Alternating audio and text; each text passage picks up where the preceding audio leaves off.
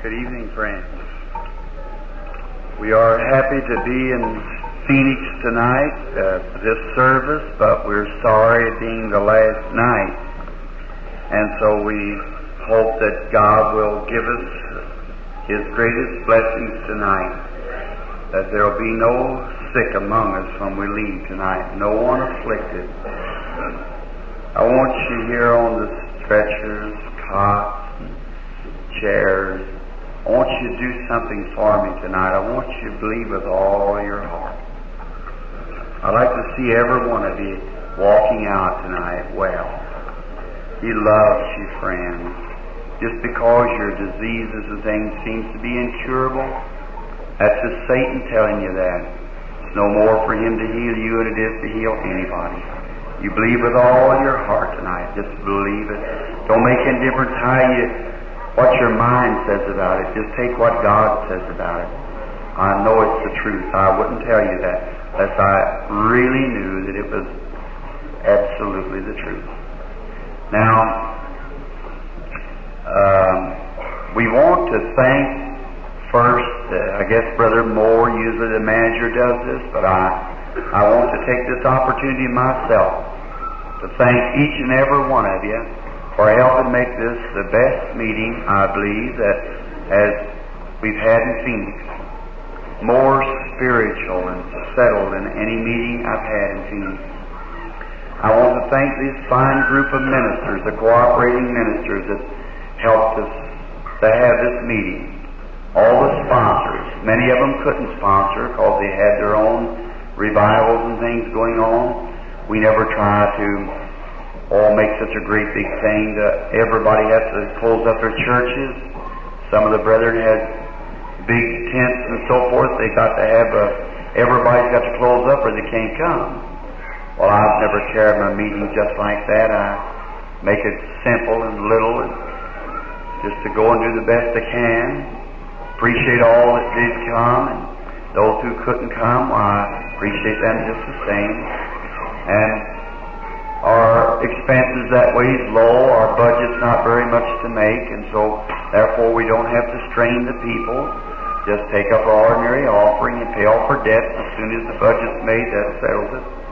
And I hear that tonight they've given a love offering to me. I certainly appreciate that. Wish I didn't have to take it.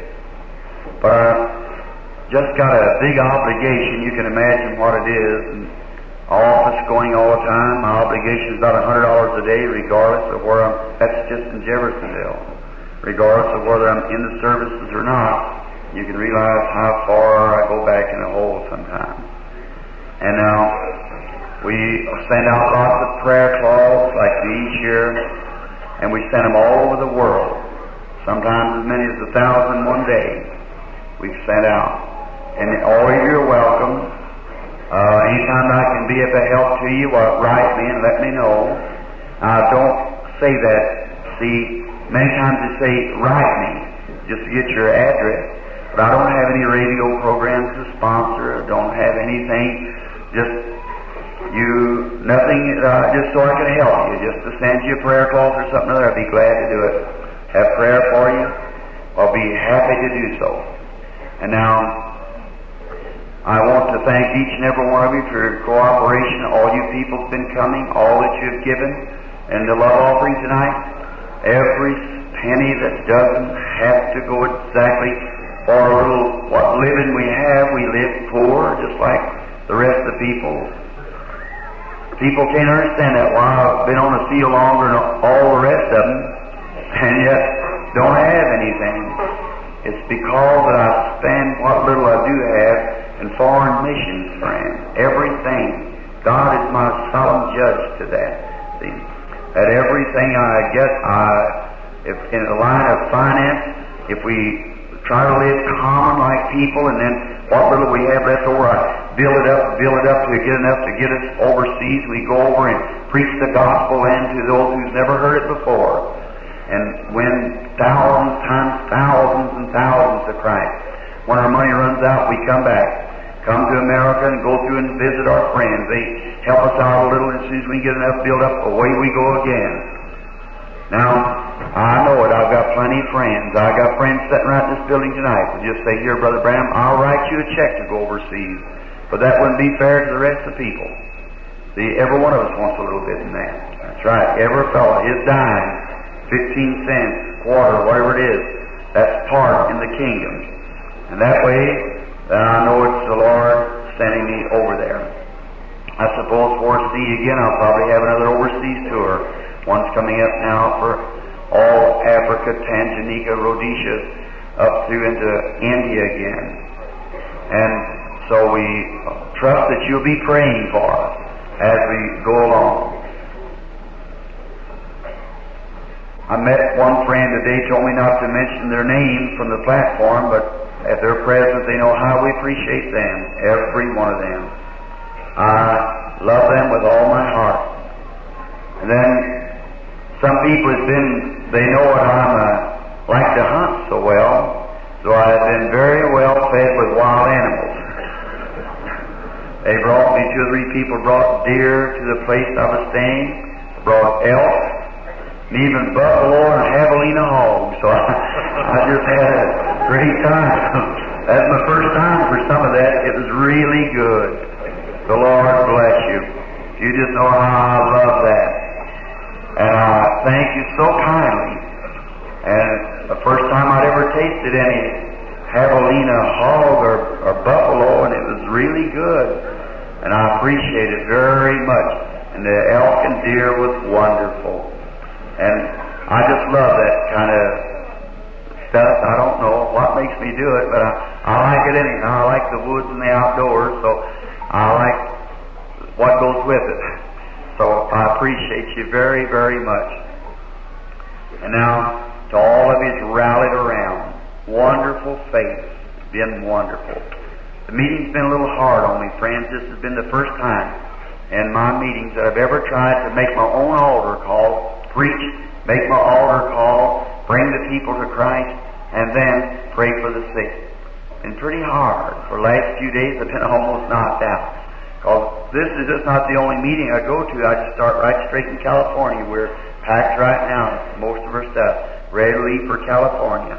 And we'll be over there and then come right back, Macon, Georgia, right from there up into Colorado, and just on and on. And it certainly gets kind of tiresome. Now, one time, the greatest thrills that I've been having in my meetings, especially recently, I always turn the altar call over to the manager, someone. But what a thrill it gives me to see people raising up and accepting the Lord Jesus as personal Savior. And I am so happy for that.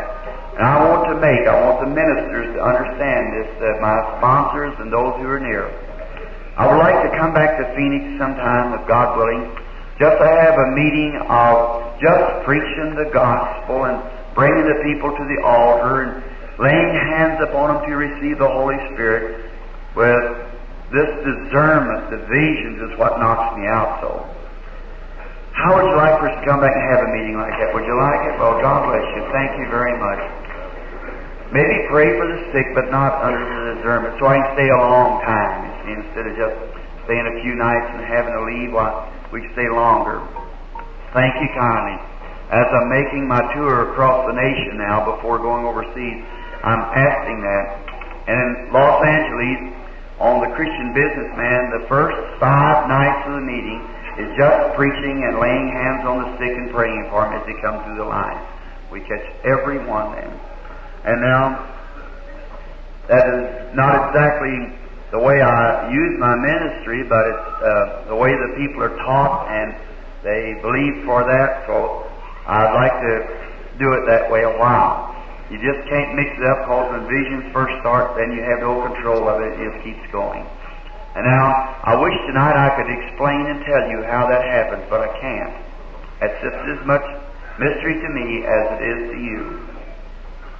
Now, I think that covers everything except the custodians and the ushers and so forth.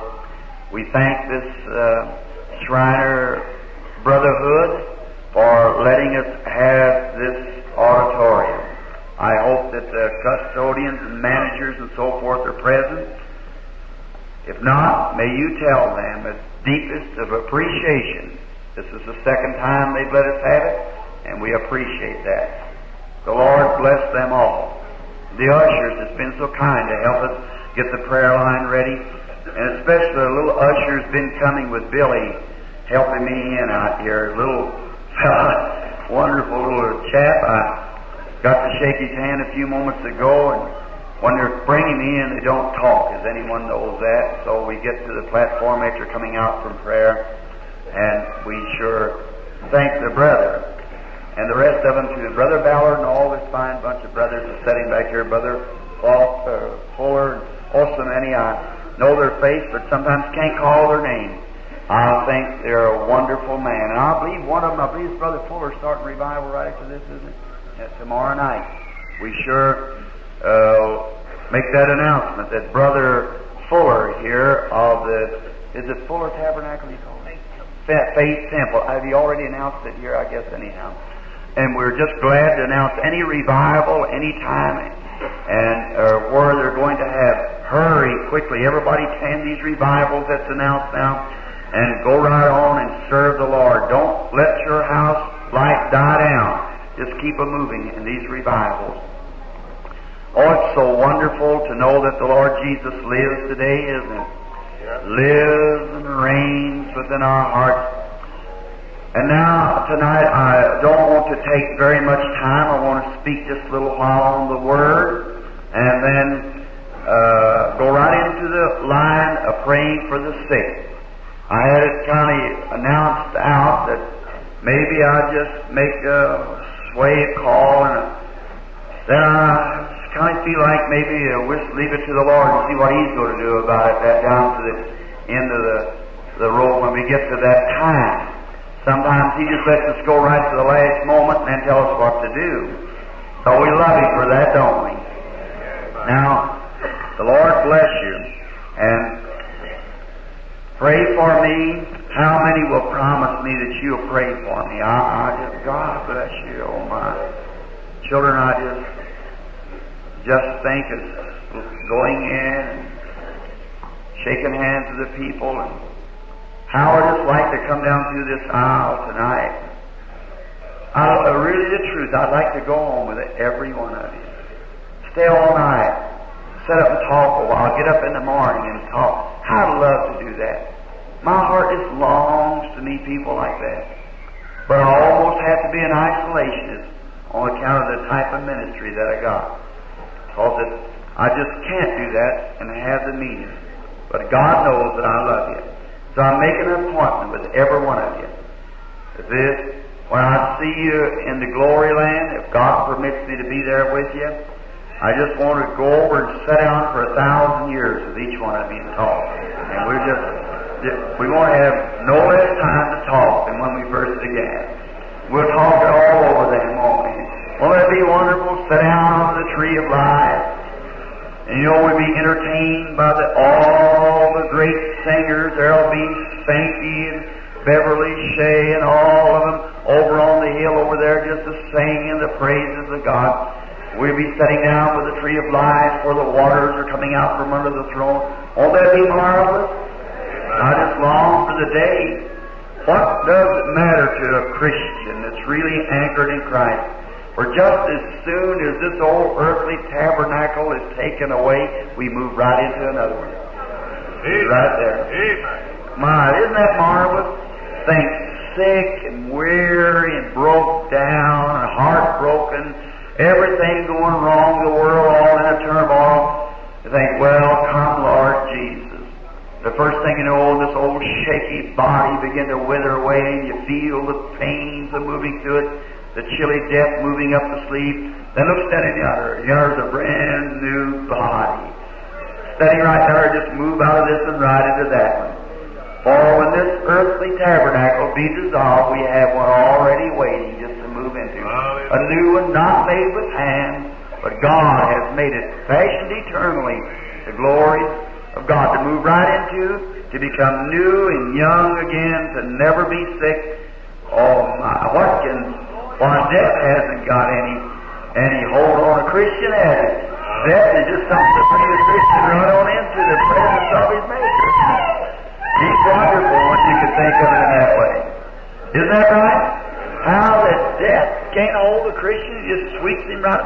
Now, what kind of a body that'll be before we return to pick up this body, I don't know. It's not revealed to man yet, but we know that we're not going to be spirit if we leave here. The Spirit's going to leave this tabernacle to move into one that God has made. Not just the Spirit, it's the body. Amen. It's got more passion, everything. Oh, that'll be wonderful, won't it? Now, to read just a little out of the Word, because His words isn't going to fail. My words will, and any other man's word will, but His word isn't going to fail. So over in St. Luke, I've been preaching so much about the Old Testament, I thought tonight I'd turn around a little bit and get some out of the New. Just being a typologist, I have to kind of go back and get a line of the Old to know what the New looks like. So I believe if I have the shadow of the thing, I'll notice about what it is when it gets here, if we see the shadow of it. Now, in the New Testament, St. Luke, the 24th chapter, and beginning with the 30th verse, just for a way of text, we read these verses. And it came to pass, as He sat at meat with them, that He took bread and blessed it and brake it and gave to them. And their eyes were opened, and they knew Him, and He vanished out of their sight. And they said one to another, Did not our hearts burn within us while He talked to us by the way, and while He opened unto us the Scriptures? Now let's ask Him, the resurrected Lord Jesus, if He won't open to us the Scriptures now, while we sit and wait on Him. Shall we bow our heads while we pray? Our beloved Savior, we have come to Thee tonight with open hearts, if we know them. We come to Thee with this blessed assurance that's been placed in our innermost being that Thou art the Son of the living God, that You died for our sins, and separating us then from sin, and is raised from the dead, and now seated at the right hand of the Majesty on high, and has sent back the Holy Spirit.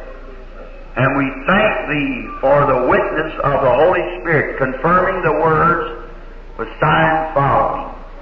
We thank Thee for this great, marvelous meeting that only by Thy grace have we been able to fellowship in.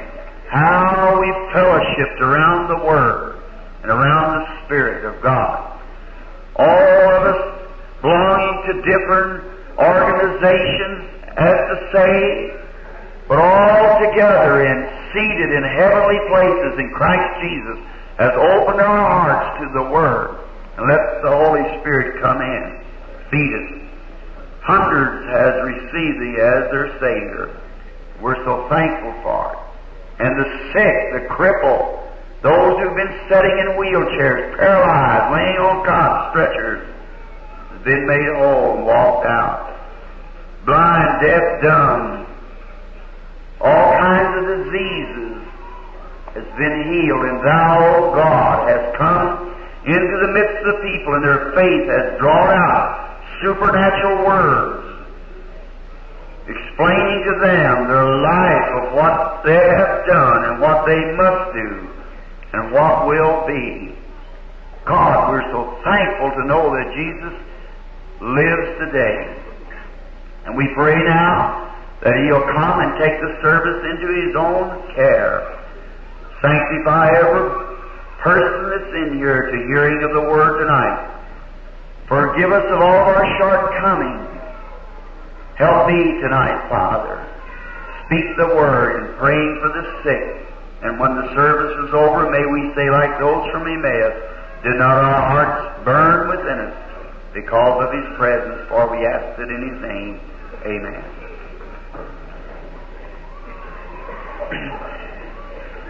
Our subject tonight is the resurrected Lord Jesus. It's kind of a basic theme for our campaign. The theme of our campaigns is based upon Hebrews 13:8. that Jesus Christ is the same yesterday, today, and forever. That He is the same in principle, the same in love, the same in power, the same, all just exactly the same. He's the same in His church. Now, He isn't here in a body form. He's here in a spirit form. And His body was taken up. We believe that God made a covenant with the human race at Calvary. And it was made under the rights of the Oriental way of making a covenant. Under the Oriental way of making a covenant, they killed a beast, split it open, wrote a covenant, tore it apart over the dead beast. One man taking one part and one the other. When they come together, those pieces must dovetail together, or the covenant will not have to be kept. So they took an oath that let their body be as that dead beast if they fail to keep the covenant. That's what God did at Calvary. He taken the body, and where He dwelt, Christ Jesus, it was rent and tore apart. The body was taken up to the right hand of the Majesty on high, and the Holy Spirit was given down here on earth. And now the same Spirit that was in that body dwells in the Christian body tonight. And in the resurrection, that same body will have to coincide and come together. The same Spirit that was in Christ Jesus has to be in you, or you will not be resurrected. Can you see it? Look how God, in the beginning, way cover all space and time. And out of God went the Logos, that went out of God, which was a part of God. God seeing what the end would be from the beginning, and the Logos come to the earth, which was Christ, the Word, spoken Word of God, part of God, and was made flesh and dwelt among us. And then we come out of Christ, which makes the same life that was in God, in Christ, in you. And just as sure as God raised this up, we've got to come with the same thing if the same Spirit's in us. Because it's the Spirit of God making us sons and daughters of God. Oh, isn't it marvelous? How do we get it? By believing on the Lord Jesus Christ. That's why. Accepting it. And then God in return gives us the Holy Spirit, crying in our hearts, Abba, Father, my God. And then we are resurrected in the last days to be caught up. He said, that day you shall know that I am in the Father in me, I in you, and you in me. There's the Spirit. Coming out of God, manifested as the Logos, come down and made flesh, dwell among us, died, taken on penalty of sin, raised up again, setting at the Majesty on high, to the right hand of God, and the Holy Spirit coming back, bringing in the same Spirit into individuals now to bring them back into relationship with their Creator. Isn't that marvelous? Then all the atomic bombs and all the... Did you see the paper today? Looks like war's fixing to boom again. They're turning their guns. What difference does that make to a real believer? How many guns they turn? Amen. God's got the reins in His hands. Amen.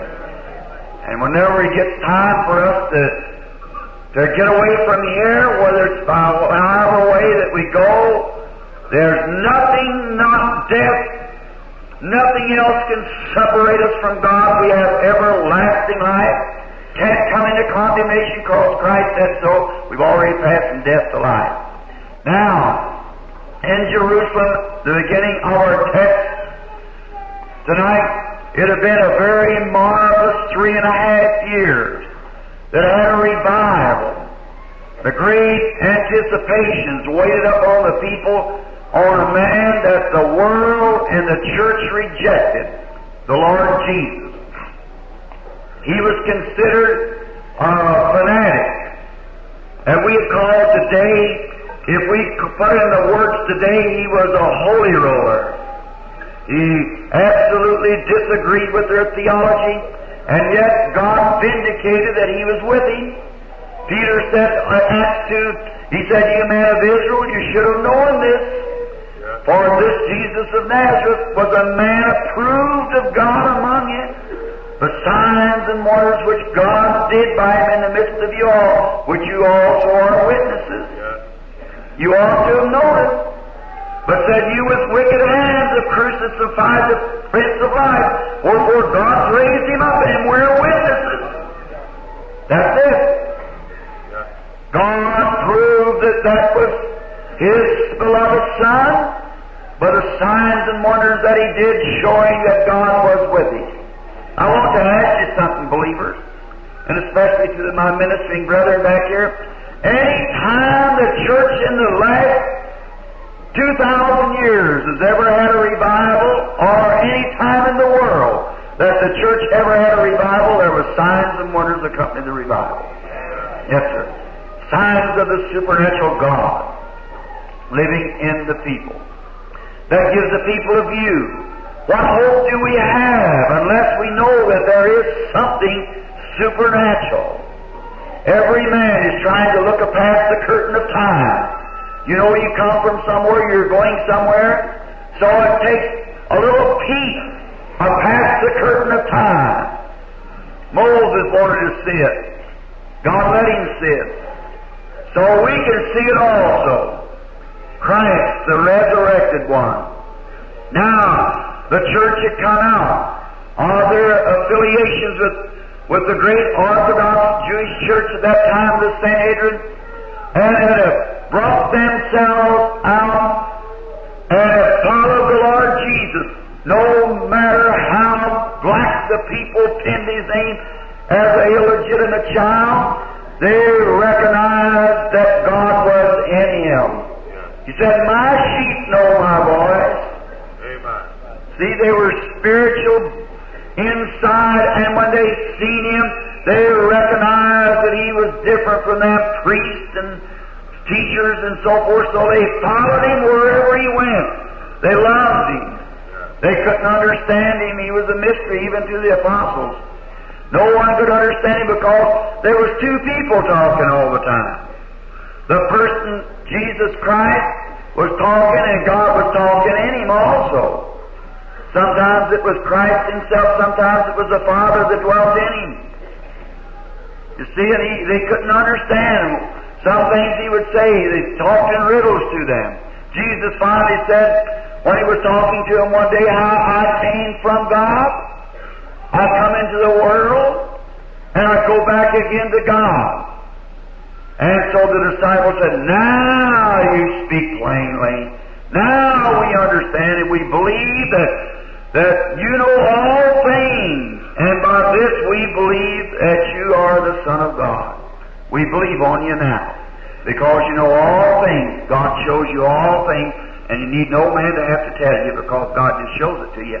And that's the reason we believe that you come out from God. See, right before His crucifixion, St. John, about, I believe, the 15th or 17th chapter, I don't remember, 15, I think. All right. Notice, now they had loved Him and they believed Him because they'd seen His works, that God was with Him in confirming the Word that He preached. See, a man can come and say anything. That's just a man's word. But when God comes around and says, that's the truth, confirms it, then you better believe it because God said so. See? So He spoke of God being in Him. He said, it's not me that doeth the works, it's my Father that dwelleth in me. He doeth the works. I do nothing of myself. Just what the Father shows me, that I do. And they found out that every one the Father showed Him and He told them was just exactly the truth. Amen. He stood in the audiences. He perceived what they were thinking about. He said, why do you reason your heart about that? See? And he found out things like that. They know it comes from God. Then he said that things that He has done, how the Father showed Him, and he found out everything that He said was the truth. So that was a sign to the Jew anyhow. If there be one among you spiritual or prophet, I, the Lord, will make myself known to him in visions, speak to him in dreams. And what this prophet says, if it comes to pass, then hear him, for I'm with him. But if it isn't coming to pass, then don't hear him. I haven't spoke to him. Just falsely in flesh. I haven't heard him, or I haven't been with him. But it was a sign that they've seen that God was actually manifesting Himself through Christ. And And that's exactly what the Scripture said. God was in Christ reconciling the world to Himself. Yes, amen. Now, notice, then along came the disappointing time. As this great, wonderful one who could speak to the dead, and it would raise again. Not all the dead. He just spoke to 3 of them, as recorded in the Scripture, and the 3 raised up because 3 is a testimony, a witness. Mouth of 2 or 3 witnesses, every word's established. And each time he said the Father had did it, the Father showed him what to do. Now, and they see a man who could raise the dead and yet die, not only die an ordinary death, take sick and die, but would be stood and made fun of. A man who could perceive their thoughts and tell the people what they were doing. Then when come to the test, the trial, had a rag wrapped around his head, and they hit him on the head with a stick and said, "You're a prophesier. Tell us who hit you. We'll believe you now." And reached over and pulled the beard out of his face and spit in his face. A divine person. How could that be? I imagine his followers said, "Well, why don't he just do something about it?" Well, if he'd have done something about it, you and I have been in an awful fix tonight. He couldn't do nothing about it. Save himself and save others. He had to give himself. So he didn't crown with his gifts and powers. They hit him on the head and said, "Now, tell us who hit you." Then when he was on the cross, he could save others and still the waves of the sea. And you're the raging fever on him, and him dying, the blood coming out of him. And the Jews said, "Now, if you be the Son of God, show us a miracle. Do something for us. Come down off the cross, and we'll believe you to be the Son of God. We'll believe you if you'll come off the cross." See? That critical spirit. How that God, how He just lets those things happen so. That it fools the wise and prudent and will reveal it to babes such as will learn. You've got to forget all you ever know and let yourself be submissive to the Spirit of God. Then God can go in to teach you. Don't try to go away and get all these big educations and scholarships and know God. You don't know God by scholarship. You know God by faith. You believe Him. And God reveals Himself to you. I like that, don't you? He's made it so simple, so humble. Now, so humble and it's so simple till the wise people can't understand it. It's so simplified that the wise don't get it. They try to make it complicated to the church. They try to make it a great big lot of sanctifying things you have to do and stop this and do this and all this, that, and the other. Well, it's not at all.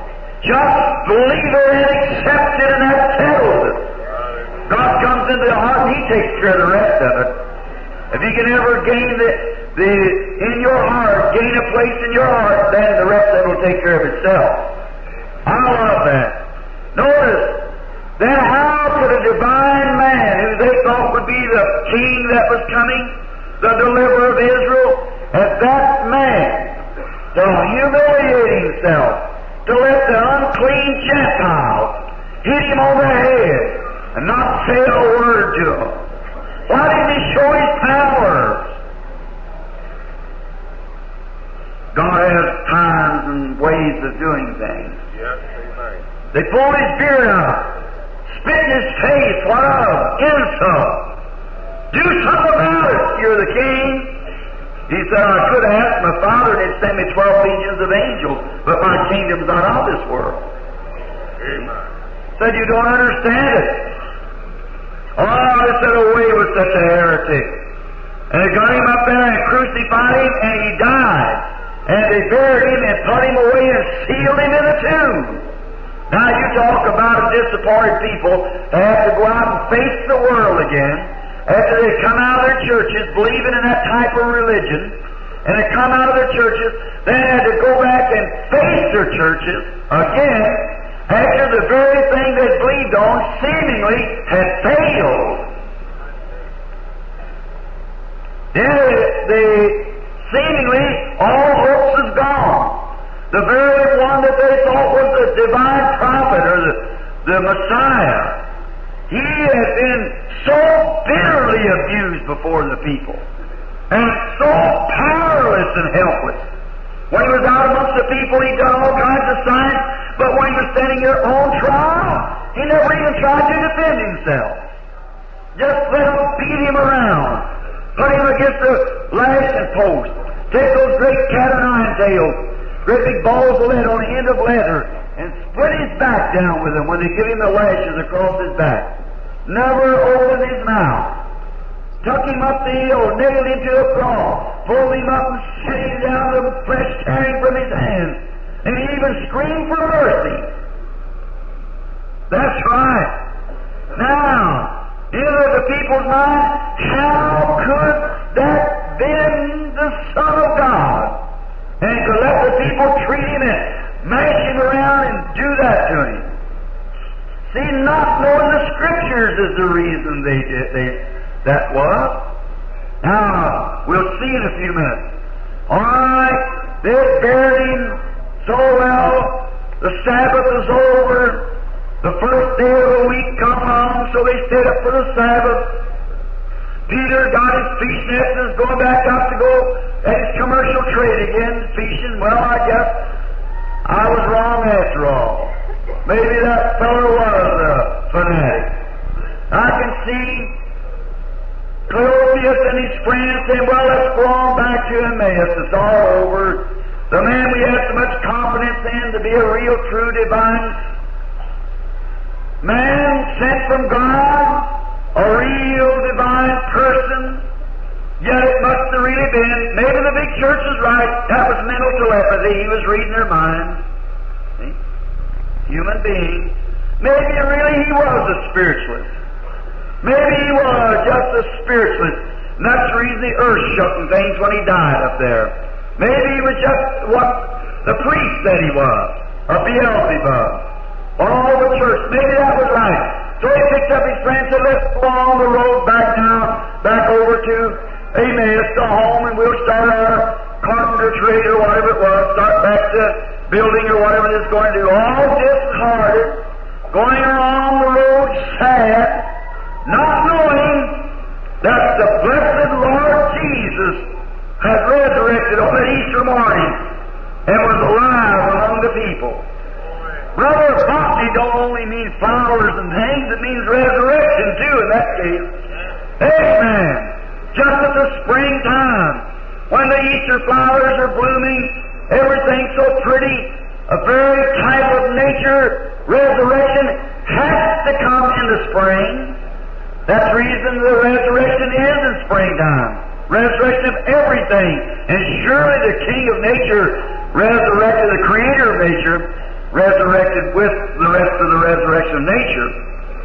And here they are on the road going over to their place, walking along the road. I like to listen in on them. Wouldn't you just a minute? Stand around and see what they were saying. I hear one of them saying, well, Clovis, what do you think about it? I'm disappointed. Well, I guess we just have to face the preacher again. Tell him I guess we were wrong in this fellow. I hate to do that. My confidence is really built up in. And notice, while they spake about him, talked about him, he appeared. That's a good way to get him around you. Talk about him all the time. Amen. Keep your conversation not on or the next play comes up on the television or the next movies go to come or who's going to be elected president. Talk about Jesus. Christians talk about everything but Christ in these days. Go out, they always got a bunch of nonsense and everything they want to talk about or something, but never talking about Christ. Talk about Him. Sing about Him. Love Him. Keep Him on your heart and mind all the day and night. David said about he'd bind the laws up on his fingers and the bedpost, and so he'd be before Him all the time. That's the way. Keep Him before you in memory. Thought, praise, speech, all that you do, keep Christ before you. That's the way to keep Him near you. While they were talking about Him, He appeared on the scene. Unknown to them, many of the people that really loved Him didn't know that He had raised from the dead. And if that isn't a true sense of the Word tonight, I don't know what it is. Many of the people that really love the Lord Jesus can't understand that He's here. Hallelujah. He's in this building right now. Amen. He's moving in and out of the people. The resurrected Lord Jesus. It's so hard for people to see that. Look, you sitting along here in these chairs and cots and things, if you could see that and believe it with all your heart and accept His Word, you'd go out here tonight a perfect well person. Yes, for He has risen from the dead.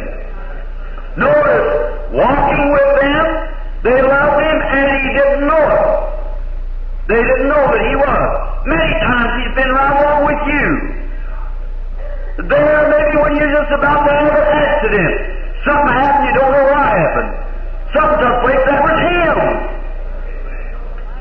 When the doctor come over and said, the baby, I don't see how it can live. And after a while, the baby got well.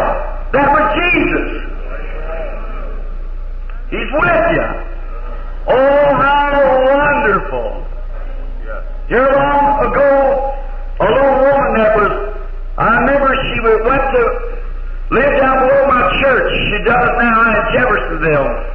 She is a sanitarium at Waverly Hills, and they brought her down, and the doctor said she had to die right away. Just go give her, I believe, 10 days, 2 weeks to live. A tubercular case. Now I went down there to see her. They called me down about 8 years ago or 10, just before I come to Phoenix the first time. And I went down there and was praying for the woman. She had about 5 little children.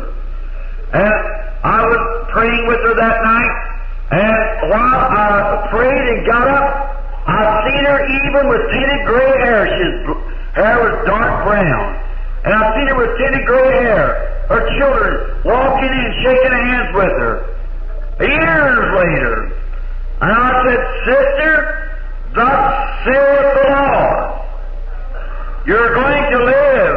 She started weeping. She said, Reverend Branham, something's happened in my heart. She said, I just feel that I'm going to live. Something just satisfies me. I'm going to get well. And I said, you are. For thus saith the Lord. I went back up, told him at the church, there's a man lived next door to me, very fine friend. And he had a hobby of making leather things. By the way, he made me this pocketbook. I've carried that for 10 years. And he made it out of a deer skin that I got myself. Got the picture of a tabernacle on it, and the inside it's got a fish here and a deer head here. So he made me that little pocketbook. I've carried it in memorial of that for so long. A perfect, total infidel. A scientist. Worked at the government depot. He didn't believe there was such a thing as God said anybody believed such as crazy. He said, I can understand easily how people can get that in their mind. This morning, standing in a businessman's office here in this city with some ministers, how they talk about how Mohammedanism in Africa is sweeping. Look, 25 Mohammedans to 1 Christian. That's the pressure. Why? Mohammedanism is hooked together, one unity. They believe that the Koran is inspired. We Christians, the first thing, we're separated between Catholic and Protestant. The Catholic says the Bible is inspired, but the Catholic Church is over the Bible. The Protestant says, well, it's inspired as much as I believe. The rest of it's not inspired. Fussing, fighting, arguing, separating. Oh, it's a pitiful thing. I'm sure glad God got a hold of me before the church did. That's right. Yes, sir. God called me first, because I'd probably been an unbeliever. I see what people call themselves Christians and a church and so forth, and each one wanting to pull little gnats and everything from one to the other, separating unseemly, not having the faith. Sure. Now, this man was a perfect infidel. And somebody got the news out the next day, and I said that about the woman. I hadn't went out having services yet. I was patrolling out on the high lines, and my clothes ragged. I got on my old bicycle and went over to get some groceries down at the store, and I had to turn the corner where that a woman lived just 2 blocks below where I was, and here comes the infidel walking down the street. And he spoke to me. I said, "Good morning, sir." And he said, "Hello, preacher." I said, "Just a minute, I'll talk to you." He said, "Aren't you ashamed of yourself?" And I said, "What?" He said, "Telling that poor little dying mother in there that she is going to live, building that people up under a false hope like that." I said, "Well, I never build them up under no false hope." He said, "Well, she's dying." So her husband works with me out there at the government, and said he told me that you come over there last night or night before last was then and prayed for her, and you told her that she was going to be well and live to be an old woman. I said, "That's right. I never did that. God did that." He said, "Nonsense." He said, "Shame on you. You ought to be gentleman enough not to build people up under such things false as that." I said, "That's not false." He said, "Away with such." Turned around, walked on. I thought, well, okay. I went home, got my groceries. I come back. About 2 or 3 days after that, he had a lovely little wife, was a believer. And so my wife knew her real well, said she was a lovely lady, and she belonged to the Christian church. So my wife told me when I come in, said, "Well, that Mrs. Andrews is very ill. Billy said you ought to go over and see her." I said, "All right." I said, "Her husband's that infidel." I said, I have to walk easy. So I said, "I'll go over and ask him if I can get him some kindling and coal for him, and maybe she'll ask me if I want me to pray for her." And so I went over and I said, "How do you do, Mr. Andrews?" He said, "Hello, preacher." And I said, "I hear you got a sick wife." He said, "Yes, I have, but I got a good doctor with her." I said, "Yes, sir. I just wanted to ask you, Mr. Andrews, being that we're neighbors here so close, if I could help you get in some coal or run an errand to the grocery or anything, I'd do it for you." He said, "Oh, well, thank you very much." But said, "We got a good doctor with her. Everything will be all right." And he told me who the doctor was in the city, and I said, "He is a fine man." I said, "I like him very much." "Yeah, we got the situation." Said, "She's got appendicitis," and said, "It'll be all right." Said, "He's freezing it out. It'll be okay." And I said, "Thank you, Mr. Andrews. I certainly hope so. If I can be of any help to you, I'll live next door. Just call me." Shut the door on her own back. Kind of unconcerned. Well, the next day the doctor come up and said, "Well, we have to take her to the hospital. She's swelling awful bad." Said, "We'll have to take her to the hospital and operate." So they took her out to the hospital, and when they took the blood test from her, found out she didn't have appendicitis. So they sent to Louisville for a specialist. And they got the specialist over there. The specialist examined her, and when he did, he said she's got between 4 and 6 hours to live. There's a blood clot right near the heart. That's what's swelling. He said she's gone. That's all. So my wife told me next morning, said, "Miss Andrews going to die, Billy." Said, "I just heard it. She's got a blood clot." The nurse, one of the nurse friends, called her up and said she's fixing to die. Said she's already unconscious. I said, "It's too bad, Meady. I hate to hear that, poor thing." I said, "We'll just pray for her." So we prayed.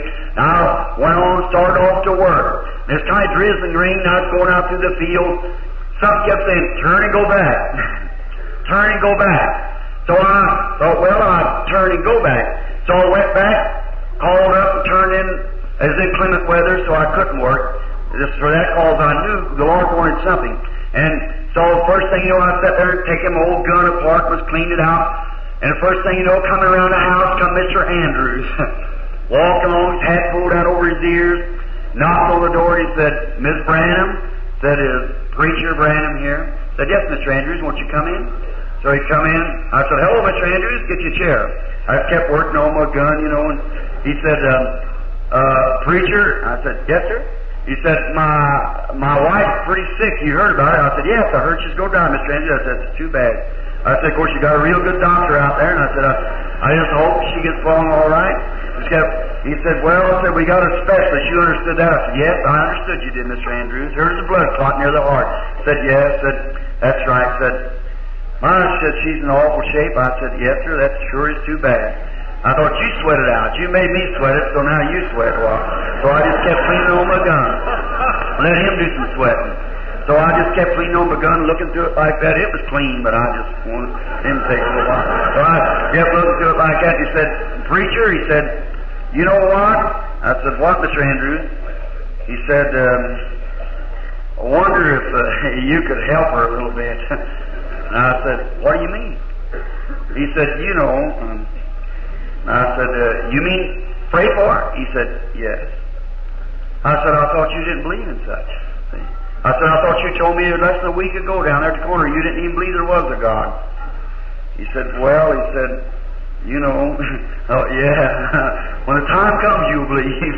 That's right, you just better get close enough to your own door one time. You'll believe it. And I said, well, all right, Mr. Andrews, what he said, would you go out and pray for her? I said, I want to ask you something, Mr. Andrews. I said, how about you kneeling here with me and let's pray for her, right here. And he said, well, he said, I don't hardly know what to do. I said, you just kneel here, I'll instruct you. And so he got down there. I said, now raise up your hands. And I said, the first thing from the bottom of your heart, say, God be merciful to me, a sinner. So I got him to pray, and he got to crying. So, oh my, he said, got up, wiped his eyes. He said, well, preacher, you think now she's going to be helped? He said, would you go out? And I said, yes, I'll go out and see her. So I said to Mita, get your coat on. We went out there. And when she did, she didn't know us. Just swollen way up her eyes and her lips turned out. So, little nurse, when they come in, she said, come on, Brother Branham. She took me up there. I knelt down, prayed for her, put my hand over on her, stood there a little while. My wife stood there and she said, see anything? I said, no, honey, I don't. We walked out down around where the babies was and looked in the maternity ward there, you know, where the babies is all laying. She was talking about them. I went back to Miss Andrews again. Just as I went in the door, I seen it. Oh my, well, I said, honey, it's going to be over. Don't worry, God has heard. Now I went home, Mr. Andrews come over. He said, what do you think about it, preacher? I said, she's going to live. He started a crying. I said, she's going to live. I said, don't worry. God's done said by the same vision told that woman down there she's going to live, and now she's up. Down there, the woman. I said, now, Mrs. Reese, and I said, now, she's going to live too. He said, oh, I'm so glad, preacher. In a few moments the phone rang and he went over and said, come to your wife at once, she's dying. So he come told me, I said, do you believe what I told you? He said, well, preacher, I want to. He said, but they tell me she's dying. I said, it don't make a bit of difference what they say. I said, when God speaks anything, it's got to be just that way. So he said, so the first thing you know, he said, oh, I can't go see it. I said, see what? I said, you still think she's going to die, don't you? He said, I'm just all nervous. I thought, that's good for you right now. You see, to sweat it out good. So just let it go, and the first thing you know, another phone call come. They called him across the street. Here he went over, and he come back, and they said, I got to go to the hospital right at once. So out the hospital he went, and he said, what do you think about it? I said, well, don't worry about it. God done said so. That settles it. I said, if that woman don't bake me an apple pie, and 3 days from now, and I'll be sitting on that porch and eat it, then I'm a false prophet. That's right. She could really bake a good one, too. So I knew it. So I told her right at the hospital, told the nurse that. I said, she bakes me a pie in 3 days from now. If that isn't so, then I'll walk out of the ministry. That's right. I said, because it absolutely is the truth. And you know, he come back across the field in a few moments, and the mucus running out of his nose, and he was a leaping and a jumping like that. He said, preacher, guess what happened? So I went there to see her, and the time I got there, said something had broke loose, and all the water had run out of her, and she was sitting up in the bed, said she was hungry. And I called the nurse and said, they brought her up some bouillon. And she said, take that stuff out. I want some wieners and sauerkraut. Well, she lives today. And God of heaven, who looked down, about a week after, He made me that pocketbook that I've carried ever since in my pocket around the world. That's right. That is the truth. God in heaven knows. She lives tonight. Why? Because Jesus lives. She lives. Oh, God does. That's right. Jesus, when He spoke to them, began to reveal to them. Notice, the very thing they said, He said, why are you sad? Christians shouldn't be sad. They should be happy.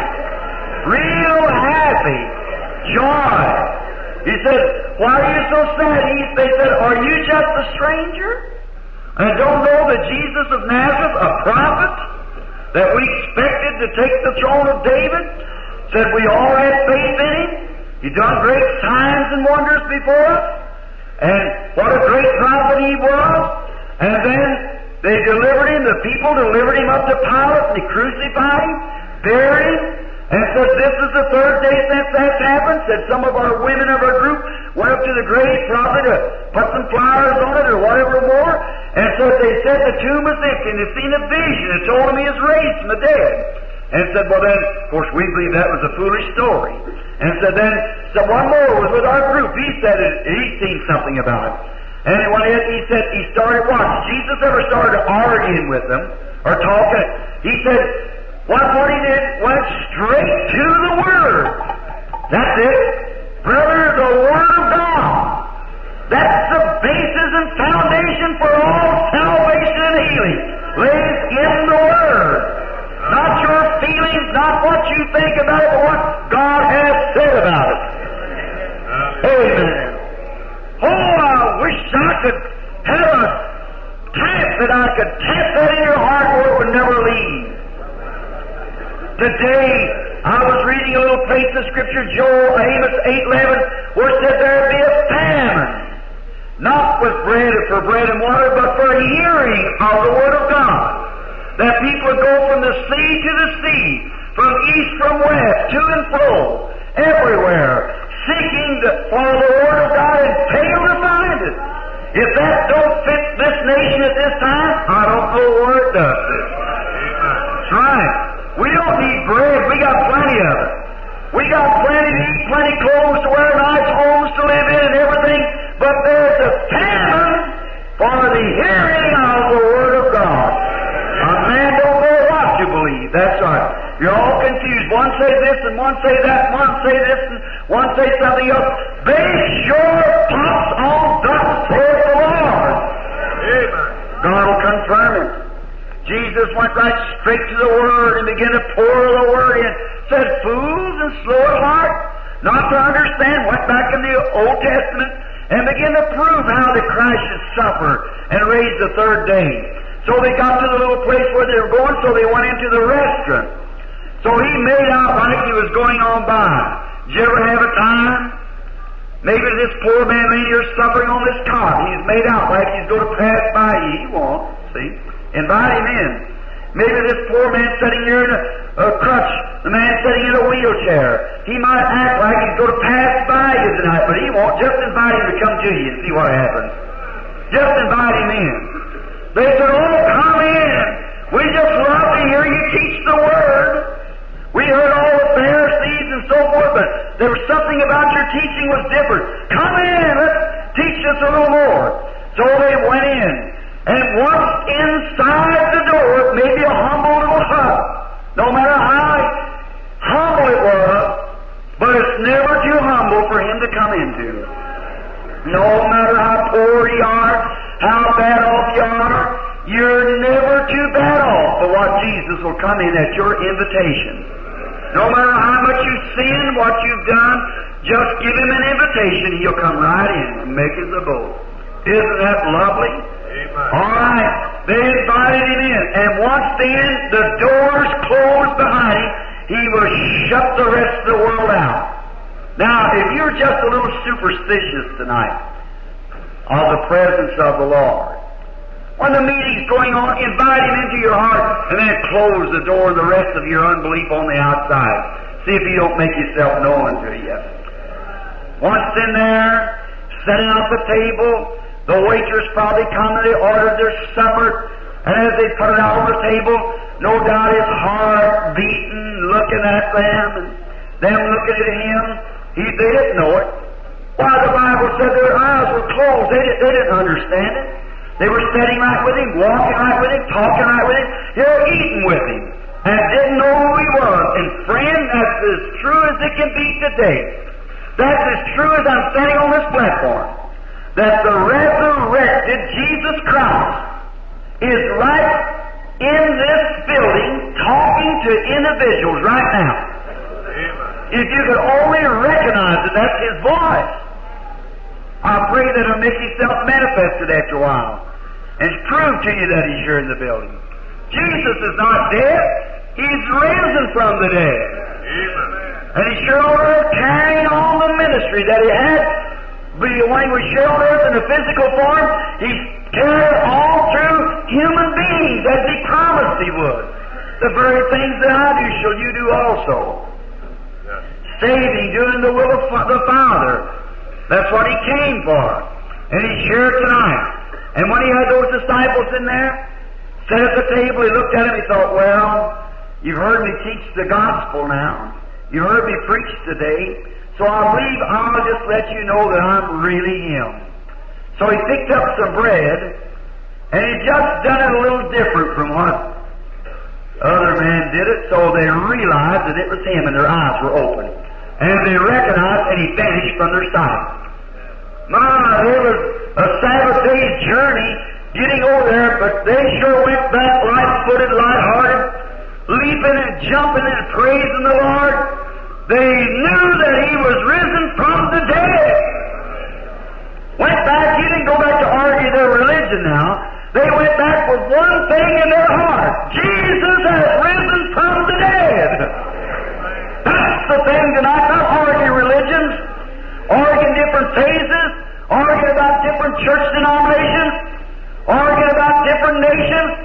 What the world needs to know tonight, Jesus has risen from the dead. And He lives among men. Amen. Not argue about pinpoint this and cut this and move this and this inspired. Just forget it. And look on to Him and believe He raised from the dead and He'll manifest Himself to you. Amen. Just that simple. You say, well, if an angel was preaching that, God didn't ordain angels to preach the gospel. He ordained man to preach the gospel. Amen. He never said to the angels, I'll be with you and in you. He said to man, I'll be with you and in you. He never said to angels, the things that I do, you'll do also. He said to man, the things I do, you'll do also. Yes. The gospel comes by preaching of the Word. God manifests Himself through human beings. Hallelujah. Amen. The only eye God's got on earth tonight is mine and yours. The only hands He has is our hands. God's working in His people. God's in the universe. God's in His Word. God's in His Son. God's in His people. God is here now. Resurrected from the dead. Night after night proving Himself alive among us. Bringing sinners, dead sinners, alienated, cut off from God. Bring them to a recognition of God, saving their souls, filling them with the Holy Spirit, healing the sick, giving sight to the blind. Wake up, people! Oh. Don't be carried about with every wind of doctrine, saying the days of miracles is past and these things are for another age. Don't be tossed about. Believe the resurrected Lord Jesus. That was their teaching back there when He was raised on that Easter morning. But He was alive. Hallelujah. And He's here tonight. He sure don't never forget that. If you never remember a thing that I've ever said to you, remember me by this, that Jesus Christ, the Son of God, raised from the dead and is alive today among men. Hunting out sinners. Heal the sick and afflicted. He's the same in every way that He ever was and ever will be. The same yesterday, today, and forever. The Lord Jesus, seeking lost sinners. Are you lost? If you are saved, it's wonderful. But if you're lost, God has a preparation to save you by. The worst thing I can think of is somebody lost. Being a hunter, I go into the mountains just a minute before closing now. And then we'll start praying for the sick just in a minute. I feel the Holy Spirit would have me to call the people up here and pray for them. Now, I was lost once in the woods. I went near the Canadian border where I'd been. I thought I was just too good a woodsman to ever get lost. And when you trust in yourself, that's when you get lost. That's when you are lost. That's when Adam was lost, when he trusted in himself to make a fig leaf to cover himself over. See, he had to come on the merits of the shed blood. And whenever you think, oh, I go to church, I'm as good as you are, preacher, certainly you are. But are you as good as God wants you to be? You ain't good in the first place. And I ain't good in the first place. The only goodness is in us is what God did for us through Jesus Christ. That's right. Yes, sir. We're all sinners. But the only way we can be saved is by accepting the Lord Jesus and His free pardon. Now, I was totally lost. I told my wife I'd be back. I took her. Billy was just a little baby. Little bitty fellow, about 3-4 years old. I believe 5 years old. And was way in the head of the Adirondack near the Canadian border. And we drove up about 25-30 miles up an old log road like that where they'd done some chopping, cutting pulpwood. And we come to the Rangers camp. I'd hunted there for years. I told the wife I was going to bear hunt. I said, I'm going down here to hunt deer, and I'll pick up a deer, come back, I'll be back by noon. She said, I'll be waiting for you. Cold that night, we had to take little Billy and put him between us, keep him from freezing to death. Cold November, and the limbs are freezing, dropping off the trees. Had a little shelter rest, the cabin is locked, Hurricane Mountain, the tower set up there, and we was going to go way back over another part of the country to hunt. So he was going to unlock the cabin, and she could go in there and her Billy stay while we taken the trip and went away. So, her just a kid merely herself, about 21, 22 years old. And so that night we liked to froze, so build a little fire and make a little lean-to, and so then the next morning I started out to get a deer because he's supposed to come that day. And so I told her I'd be back at noon, and I went down across the hill, through some choppings, come back up along a ridge, and I seen a buck kept crossing. I couldn't get close up to it to shoot it, so went on up over a hill. I trailed up along the side and went into a great big bear den, and there wasn't nothing in there. I come back, went down towards the Giants, what they call the Giants, a great, massive forest in there for miles after miles, all flat woods like in there. It's hard. So I got way down on the side, and I seen a deer over a great big fella, and I shot the deer. When I got you over there, I said, well, now looky here, it's 12 o'clock, so I got to hurry. I went back, started back up this way, and the storm is coming down, fog. When you get foggy in the woods, any hunter knows that's a dangerous time. You can't hardly see your hands before you. Well, I started walking. I said, I've got to hurry. I went around. I kept walking. I thought, well, my, where'd I turn off at? And the first thing you know, I had to stop, look. I thought, well, I've seen this place somewhere. Looked up, and there hung my deer. Well, I know I walked around somewhere. So I said, now I've got to go one certain way. And I walked again, come back to the place 3 times. Right straight. Now the Indian calls that the death walk, you know.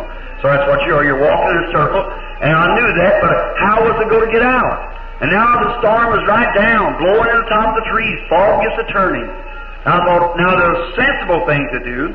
I'd have went into somewhere in a cave somewhere and hibernated up till the storm was over, and then climbed up to a high place and see where it was and go on. But I got a wife and baby up there, would freeze to death and die that night.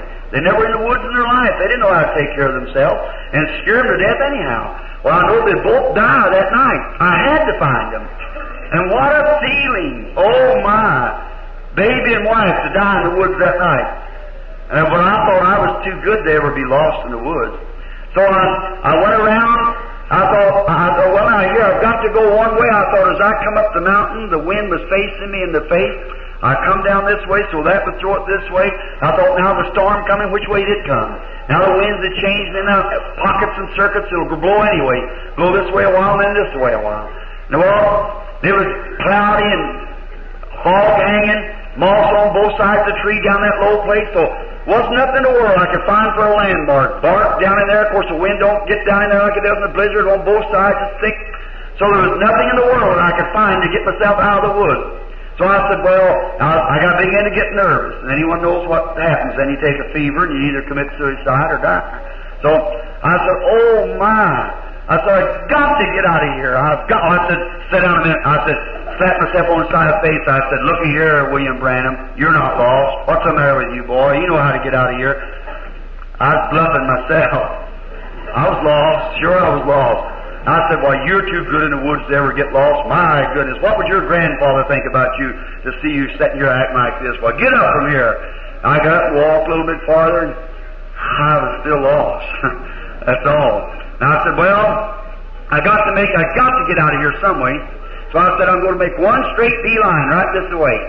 And I said, I'm not going to vary at all. I'm going right straight this way, and I know I'm going to come right out straight to Hurricane Mountain. If I could only see Hurricane Mountain, I'd know where the tower was, and I could get down from there. I don't know where I'm east of it or west of it or where I'm at. So fog gets to blowing, the timbers are cracking.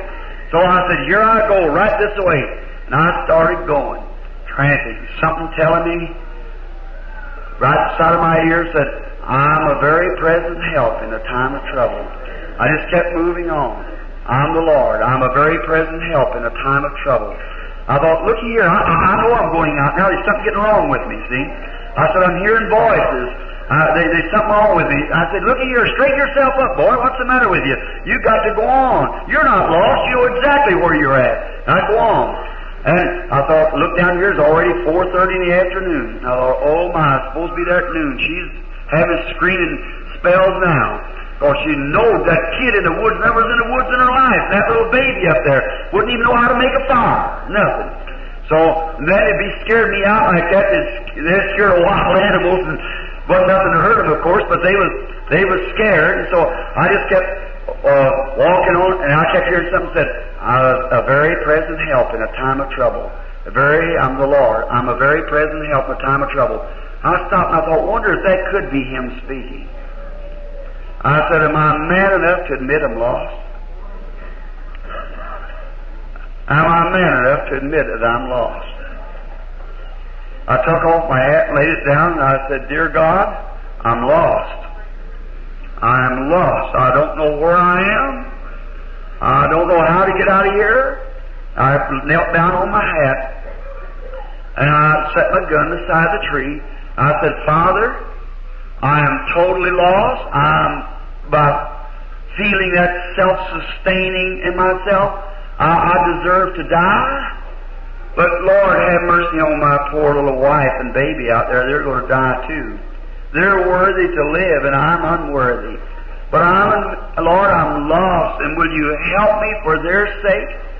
I said, I don't know what to do. If that's you speaking, saying you're a present help in a time of trouble, you be my compass now. You take me out. There's none of the natural signs around me, but I'm lost. Will you help me? I raised up, wiped my eyes. I thought, well, God, you direct me. Here I go. I don't know which way I'm going, but I'm going to walk. I believe I come this way. I said, I'm going. Now, that's my own opinion. I'm going this way. And I put my hat down, picked up my rifle, started off going this way. Now, just as true as I'm standing on this platform tonight, this Bible, I felt somebody put their hand on my shoulder. And I turned to see who it was, and just as I turned, the fog cleared away back this way. I seen the tower on Hurricane Mountain back this way. I turned this way real quick and faced myself, took off my hat, threw down my rifle, raised up my hands. I said, oh, God. Oh, how I appreciate this. Lord, I was going right into Canada. I'd never come out of it. I said, Lord, that is my own opinion. And sometimes you taking your own opinion, you'll go wrong every time. Pray and ask God what to do. And I looked towards that. I thought, I've got to keep my face set right straight away. Now the fog covered up again. It just cleared back enough so I could see. I knowed if I could ever get up to that tower or across that line, across that side of the mountain, I helped the ranger put up that telephone line to run down to the camp where his wife stayed in the summertime.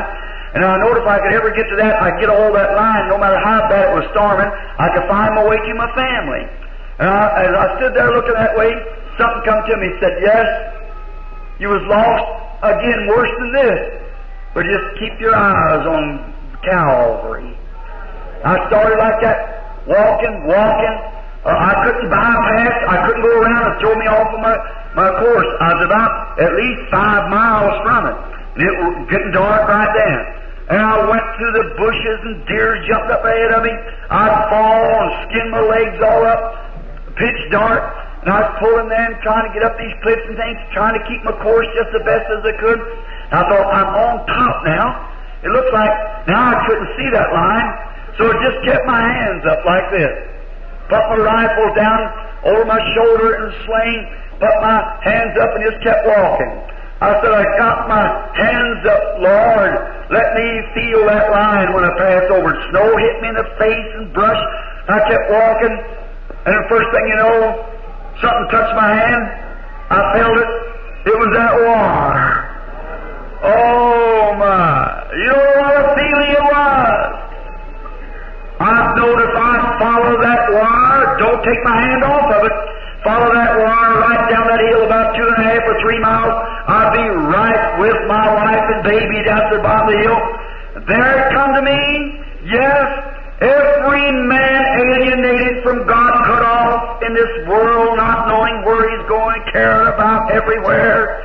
But if you'll look to Calvary, hold up your hands to God and accept Christ as your Savior. When those something strikes your hand, that's the way home. Follow the leading of the Holy Spirit then. Hold your hand in His unchanging hand. It'll lead you right straight to your lover, the Lord Jesus. You believe it? Shall we bow our heads just a moment and pray? Our Heavenly Father, I think of the old song that said, I once was lost, but now I'm found. Was blind, but now I see. And I think of that blinding storm that night. My heart jumping, fever raging in my body, scared to death. Knowing that I perished that night, and so would my wife and baby. God, there may be men and women sitting in here tonight that's also in the spiritual realms in that same prediction. Their family will perish if dad doesn't come or mother one quickly. The children will be cared about out here in the world. May they tonight look through this misty fog that hangs over the earth and see Calvary, raise their hands to the Lord Jesus and touch the lifeline that leads home. Grant it, Lord. Our last night in this series of services, bless every wayward, lost man or woman. Maybe they've trusted in the arm of flesh. Maybe they've trusted in some church creed, but never ever touched the line. They never had that blessed assurance in their heart that this is the line that leads to happiness, freedom, and to the Lord Jesus. The line that runs from Calvary to glory.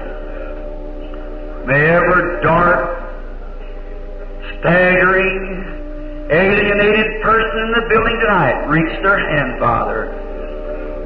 Feel around just a moment. They'll touch something that'll anchor a faith in their heart that'll lead them to glory. While we have our heads bowed, everyone praying. If I should return here today, many of you here won't be here. 2,000 people, I guess, in here tonight. Somebody will slip out. Have you been staggered in darkness? Been coming to the meetings? You look, you see the signs of the Lord Jesus resurrected. You hear the Word. He's been talking to you back there. And you're staggering along in darkness. Will you raise your hand to Him tonight and say, Lord Jesus, I want to touch the lifeline now. I'm raising up my hand. God bless you, brother. God bless you, sister. God bless you. Yeah, you. That's right. Everywhere. God bless you, mother. God bless you, young man. God bless you, little boy. Way back in the back. Any standing around back there would say, raise up your hand, not to me, to God. God bless you, Spanish brother. God bless you, little lady. God bless you, the white lady sitting there. Up in the balcony to my left, you all look up there at the hands along there. Just feel there just a minute. Say, God be merciful to me, a sinner. God bless you, Spanish lady down here. Balcony to the right. Raise up your hands and say, yes, I believe Him right now. I've wandered around in all kinds of darkness. I really never even knew. I went to church, oh yes, I put my name on the book, but really to have that hope that I got it in my hand right now, I've never really had that assurance. But now I'm coming firmly upon the basis of the shed blood of Jesus and His resurrection power. And that resurrected Spirit is speaking to my heart, and I'm raising my hands right now to say, God, Here I raise my hand for the lifeline. Many dozens has raised their hands. Will someone else put up your hand now that did not raise your hand a few moments ago anywhere? God bless you up here, brother. God bless you. God bless you there, sister. God bless you back there, brother. God bless you, sister. I see your hand. Someone else. God bless you, brother. Back there, I see your hand. Someone else. God bless you. You here, the little lady with both hands up. Someone else. The man sitting here. God bless you, sir. That's a good way to be healed, to just accept the Lord like that. Someone else, a little boy up here with both hands up, God bless you, honey. Someone else, a lady over here, elderly, with her hand up yet. Wasted many years, but I'm coming home now. God bless you, young man. God bless you over here, brother. Someone else, remember, when you raise your hand and mean it from your heart, God obligated to do it right then. God bless the colored sister sitting here, the brother over here with his hand up with a little brown sweater on. God bless you. God bless the lady sitting here. That's right, sister. Jesus said, He that heareth my words, believeth on Him that sent me, has everlasting life. Right now. God bless you, brother back there, both hands up. Right now is receiving Jesus. God bless you, sir. God bless you, lady. God bless you, sir. God bless you, sir. Young man there, just in the... What did Jesus say? You have right now everlasting life. He that heareth my words, I've done my best to bring them to you. Now believeth on Him that sent me, has everlasting life, and shall never come into condemnation. God bless you up there, sister, standing by the side of the post, a little Spanish girl. Has everlasting life, shall never perish. Never perish. Mean it from your heart. God bless you, mother, aged woman. Someone has to help her hold her hand up, either coming to the Lord Jesus. Say, Brother Brandon, what does that mean? That means you pass from death to life right there. God will take care of the rest of it by giving you the Holy Spirit. Just once mean it in your heart. Let Christ come to your heart. Then you'll grow in the grace of God. God will just unfold the thing to you. First get started right. Get down, faith. By faith are you saved through grace, not out of works, lest any man should boast. Nothing you can do. Quit doing this or quit doing that. You just believe. God saves you by grace. God bless you, sister, with your hand up there. God bless you, little lady back there. You, oh my. That's right. New ones just putting up their hands everywhere except in the Lord Jesus. My, I guess we're around 60 or 70 now. Someone else raise your hand. That hasn't raised their hand and say, remember me, God. God bless you, the little fellow, the little lady there with her handkerchief up. Anywhere else before we go to prayer. God bless, I see the man back there, yes, in the back, the Spanish brother. Back there holding the hand up of another. Yeah, I see you. God bless you. God sees you. God bless the little girl there with her hand up, just a child, but coming to the Lord. All right. God bless you over here, sister. Oh, that's wonderful. Just waiting a few moments, giving the Holy Spirit a time just to speak to the heart. Maybe He's moving over the audience, knocking at every door. Who was that told you to put up your hands? Who was that said that? Jesus said, no man can come to me except my Father draws him. And all that comes to me, after my Father's knocked at their heart, all that comes raises up their hands to the lifeline. I'll give them everlasting life, and I'll raise them up at the last days. Someday when the life is gurgling out of your throat, maybe in an automobile accident, maybe by fever, sickness, or just death coming to you, when you feel the chilly pains coming up your sleeves, your friends are weeping, you'll see that blessed Redeemer standing there with His outstretched arms to take your soul, to place it into a new body, a new man, a young man or a young woman, never to get old no more, to live in His presence forever. Because what you did, just believed and raised up your hand. God bless you, the sweetest little curly-headed, blonde-headed girl sitting here with her little hand up, her little eyes watering, looking this way. You say, God's not speaking to that child? Sure He is. She hasn't calloused her heart with the things of the world yet. She's innocent, just a baby. About 6, 7 years old. God bless you, sister there, the young lady. To just another before we close. God bless, there's a whole row of them look like coming up back there.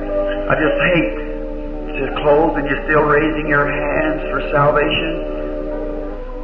How many in here now would like to receive the Holy Spirit? Would you raise your hands all over the building, everywhere? My, just look at the hands everywhere. God be merciful. Shall we pray now?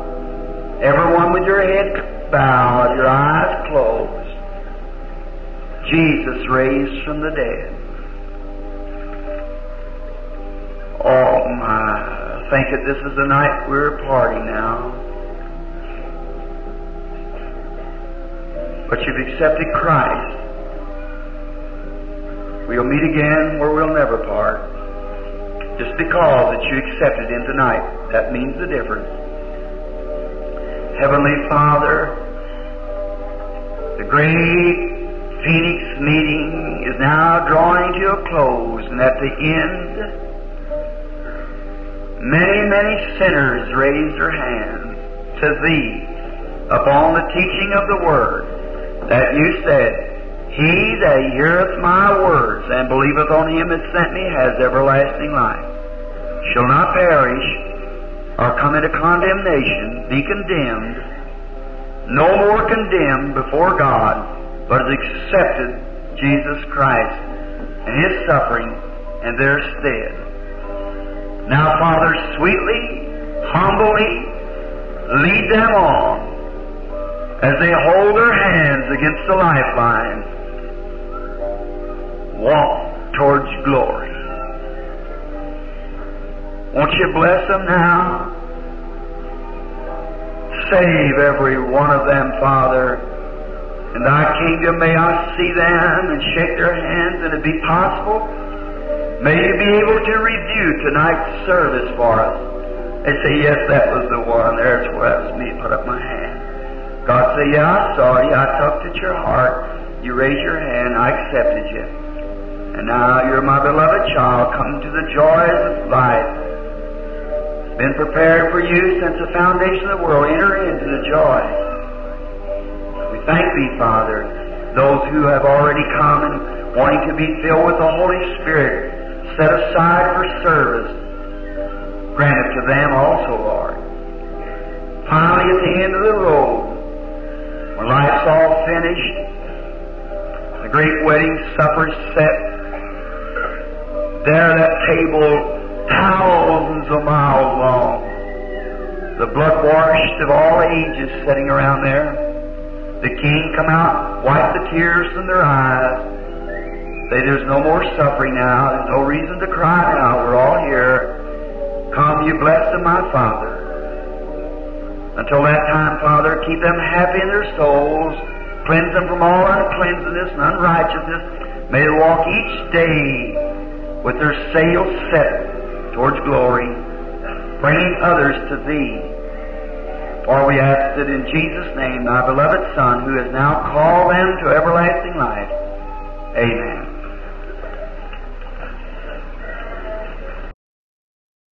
Believe with all your heart, with all your strength. Just take all the feeling away that you just imagine, or all the superstitious feeling. Just throw it aside. Then just look right straight to God and say, I believe it with all my heart solemnly.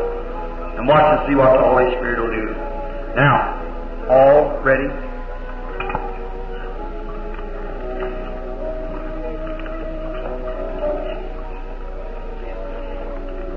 Now, for the glory of God and for the testimony of the resurrection of Jesus Christ, I take every spirit in the building under my control. Now, be reverent. Don't move around. Sit still, please. Now, this closing night, do me that favor in Jesus' name, will you? Just be real reverent, sit still.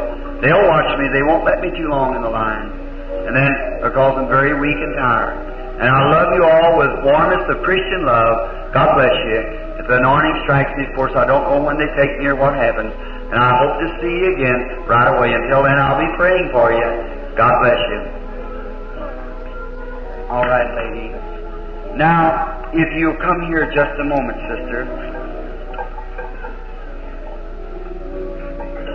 Now, we are supposedly, I suppose we're strangers to one another. We are. You've seen me. But I mean not to know you. If I do, I don't recognize it. I don't recognize you. And we just see one another just like you'd be in the audience, look back and see me. But to know who you are, where you are, what's happened, that's impossible, isn't it? Only unless it would be revealed by spiritual revelation or a vision or some way of knowing. I have no more idea what you're here for than I know what, anybody else is here for. I don't. But He knows what you're here for. And He can tell me what you're here for, show me what you're here for. I could tell you, if it's for healing of your body, then, God could do that by your faith believing. I see you're a personal worker. But if He will let me know what you're here for. Now I'm talking to you just like man to a woman, just like Jesus to the woman at Samaria. Now to the audience, here's a woman that I don't know. You may know her. Are you from Phoenix here? You're from Phoenix? People out there know her, don't you? Well, I don't know her. I've never seen her in my life. But you know whether this is truth or not. And you know whether I know anything about her or not. I have no way. I don't know the woman, let alone know anything about her.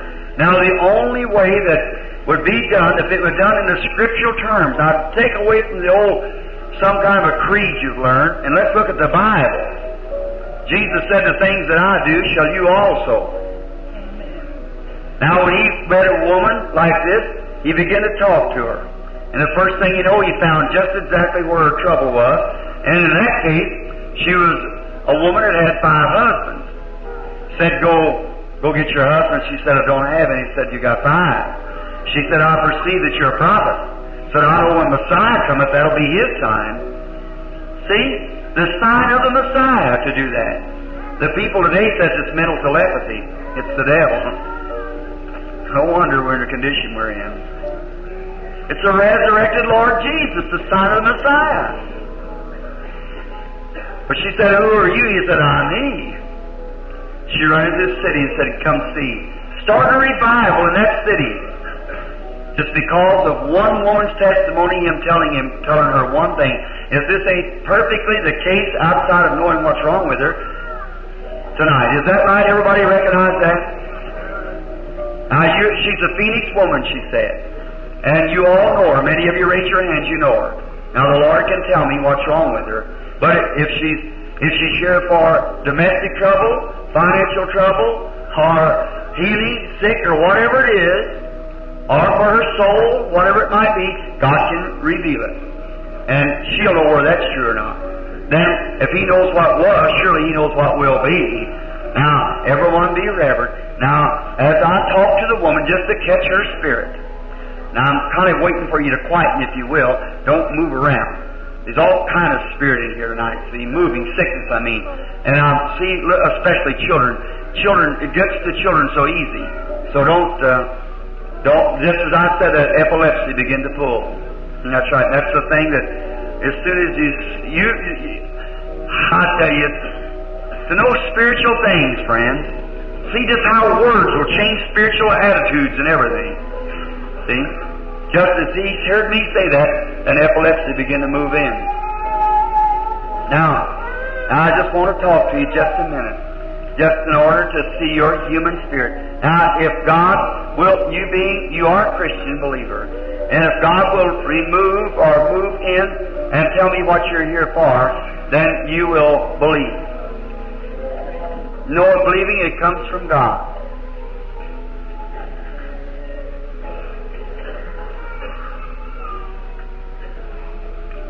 The first thing, if you have something wrong about eating, it's about a stomach condition. You have a stomach trouble, which is a gastric condition in the stomach, because it causes stuff to come in your mouth. And things. It's a gastric condition in the stomach. Then you've got an arm that's bad, and that's your left arm, and it was crushed by an automobile. That's the truth. That is the truth. You believe now? You believe now? Amen. Come here, sister. Heavenly Father, I pray that you'll bless now. Give to her the desire of her heart. In Jesus Christ's name, I ask it. Amen. Amen. Have faith. Believe with all your heart.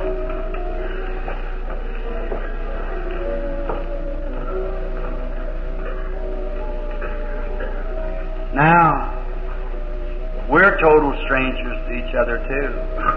Now here's the perfect picture of the Lord Jesus at the well. He was a Jew and she was a Samaritan. A racial condition. Just like today, me being a white man, you're a colored woman. But Jesus let them know right quick that it didn't make any difference to God. We're all off of one person. We're all are children of God. But whether Jew, Gentile, white, colored, yellow, brown, it doesn't matter. God, by one blood, through His Son Jesus Christ, has bought us every one. And in that we become brothers and sisters. Now, me being a stranger to you, you believe that God will do something for you as you do. You know I don't know you, do you, lady? We're strangers. But you're suffering with a nervous condition. You're nervous, upset. You got a lot of things in your heart, sorrow. You're all broke up about something.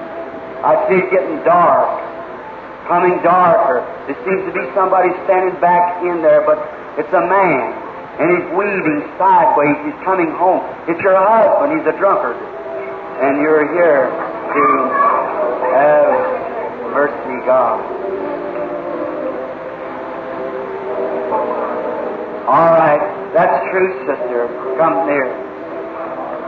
Father, I pray that you'll grant her request in Jesus Christ's name. Amen.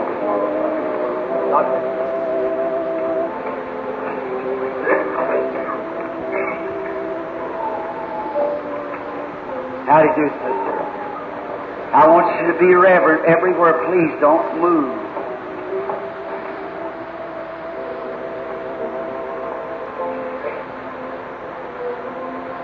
Now, lady, we're strangers to each other. We don't know each other. Total strangers. But Jesus Christ, the Son of God, died to save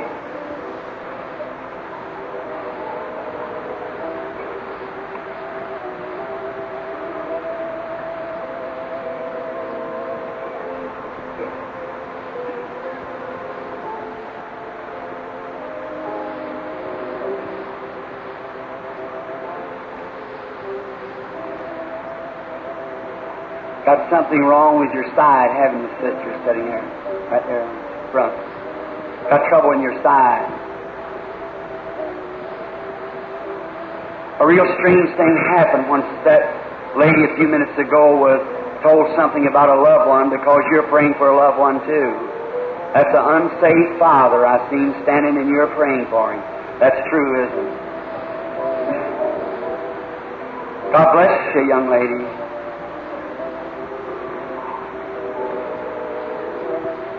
Now both them people sitting on the end right there suffering with epilepsy.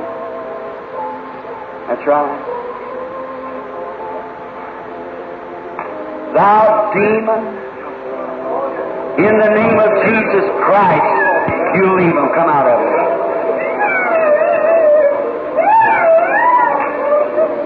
You believe now, lady, with all your heart? You believe that Jesus Christ, the Son of God, is here to make you well? I believe you do. You realize that just now you're in the presence of something, don't you, sister? It's His presence. Isn't it a wonderful feeling to stand in this presence? Now, if that's right, so the audience will see, raise up your hand. That wonderful consolation of love, light pouring. you're suffering with a trouble in your lungs, a lung trouble. Seems like you had something, you got a rib moved or something, some kind of a rib trouble. It's under your ribs moved.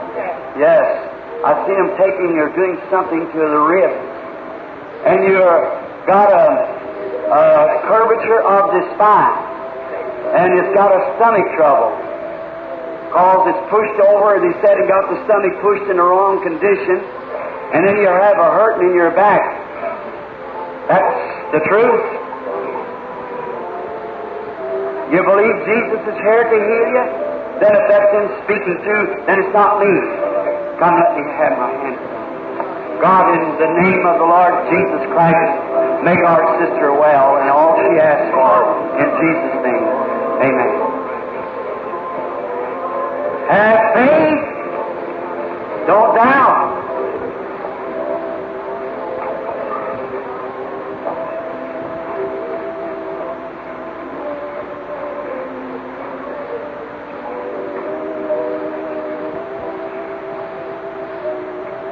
Our sister, sitting there with a liver trouble, sitting right there. You was praying then. You said, God, let him speak to me, and I'll believe you. Isn't that exactly what you said? Raise your hand if that's just right. Now stand up on your feet. The liver trouble's left you, sister.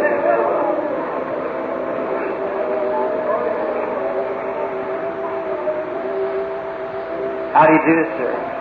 You believe? We are strangers to one another, brother, but Jesus Christ knows both of us. If God will tell me exactly what you're here for, will you accept what you've come for through Jesus? You will.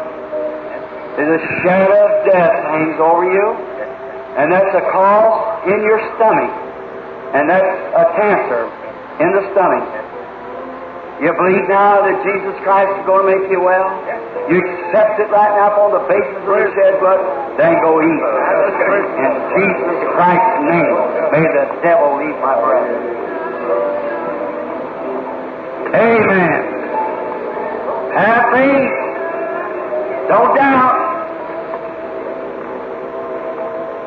Jesus said, if thou canst believe. That's the way, a little fella.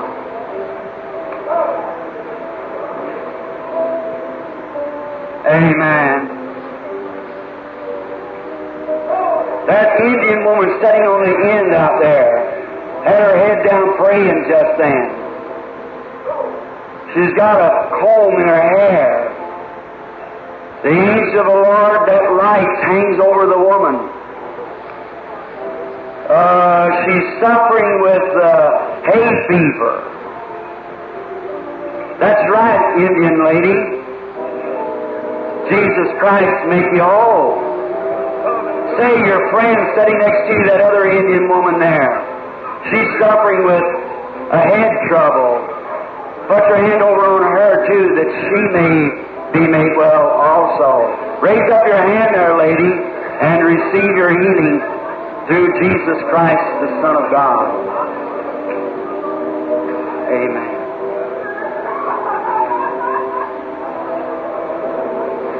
There it goes. Healed. Dark streak of blackness leaving, moving out, something white shoving it. It's over. Have faith.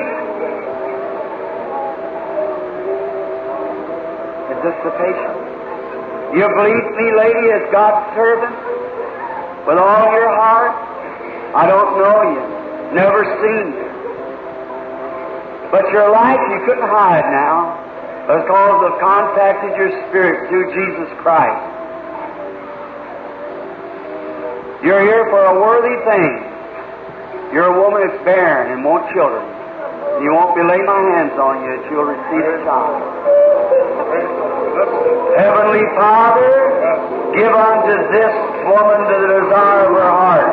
I bless her as your servant in the name of your Son, the Lord Jesus. Amen. faith.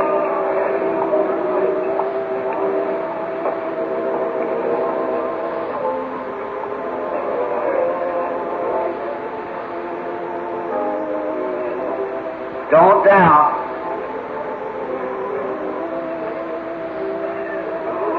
You want to go to arthritis sitting right back there? Raise up. Your faith heals you, sister. That's right. Raise up. Show your hands up in the air. Let the people see that you're healed.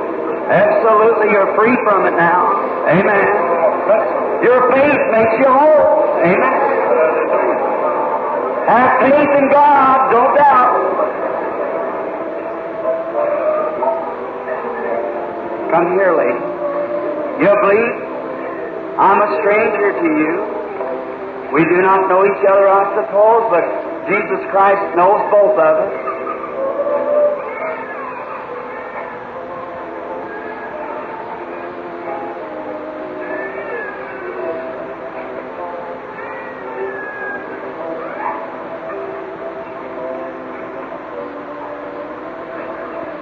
Spirits are begging for help.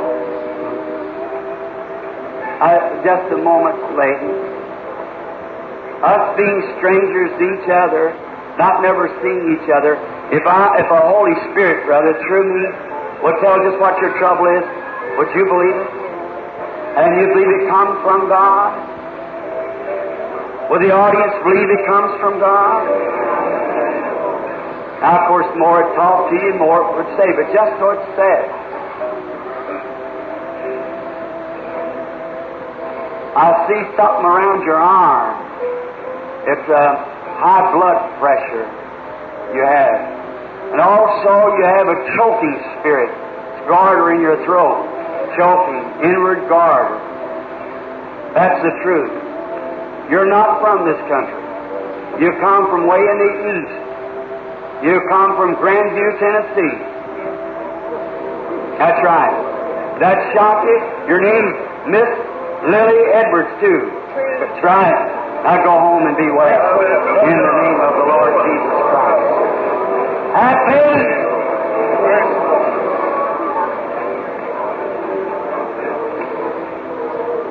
How do you do? The first thing to say to you, my friend, is your life with God. You ain't pleasing yourself the way you're walking. You want a little closer walk with the Lord. That's right. I see you ask Him in prayer. Then I see you've got a growth. And the growth is growing. And the growth is in the stomach. Isn't that true? You want a closer walk with God? You want to be healed? Then believe that what's talking to you, not your brother, the Lord Jesus Christ, to give it to you. Do you do it? Then in the name of Jesus Christ, the Son of God, receive what you ask for. Amen.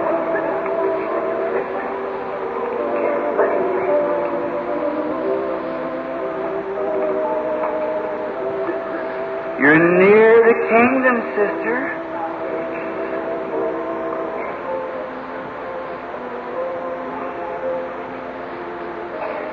Lady, this is the woman, this is the patient.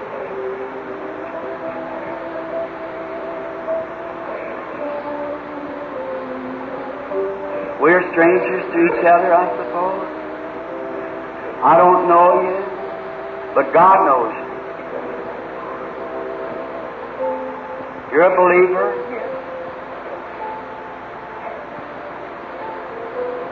You're not standing here for yourself. You're standing for a friend.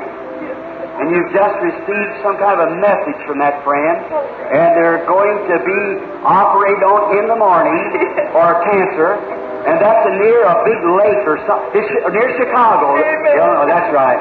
God, in the name of the Lord Jesus, grant the healing of whatever she asks for. Through Jesus' name. Lord Jesus can heal heart trouble just same as He can heal anything. You believe that? You believe you've got it now?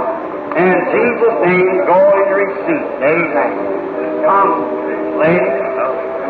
You believe with all your heart? I just got to hurry a little. Just hold me up. Look again this way just a minute. You believe? You want to go eat your supper? Had stomach troubles, been bothering you, all upset, cramping, hurting, drawing you double. Ladies' trouble, go on your road. Jesus Christ make you well. You believe?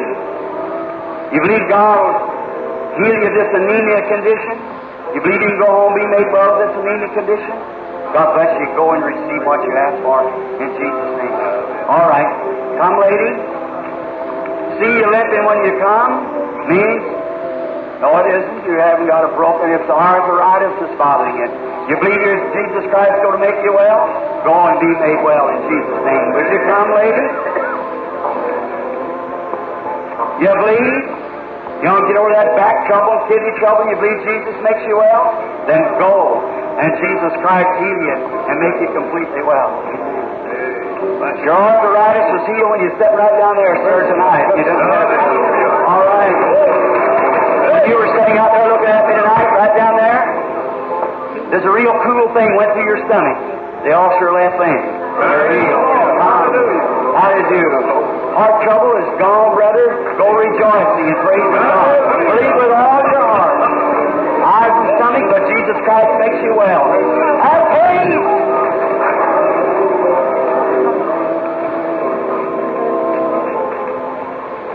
Just a minute. Don't fear your kidney trouble. Everything's gone from you. No belief. Stomach trouble, anything, God can heal it all, can He? Make you well, heal you perfectly. In the name of the Lord Jesus Christ, I pray the prayer for my brother. Amen. So much, look.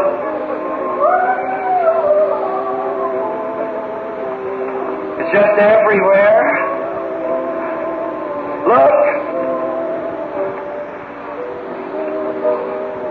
It's just hitting everywhere. You got heart trouble, lady. Everyone with heart trouble, stand on your feet just a minute.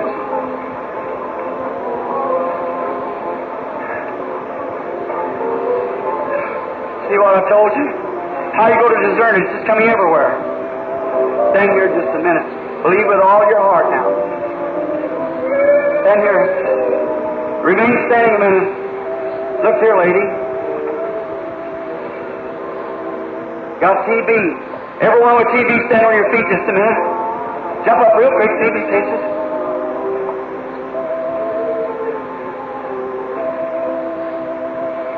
Be faithful. Believe with all your heart. Lungs that keeps moving.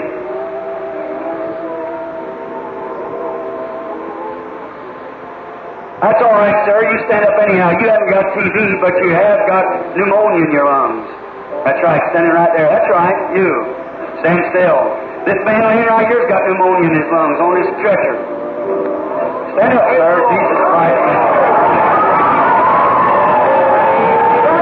Stand up a minute. Get up. Oh, God. In the name of Jesus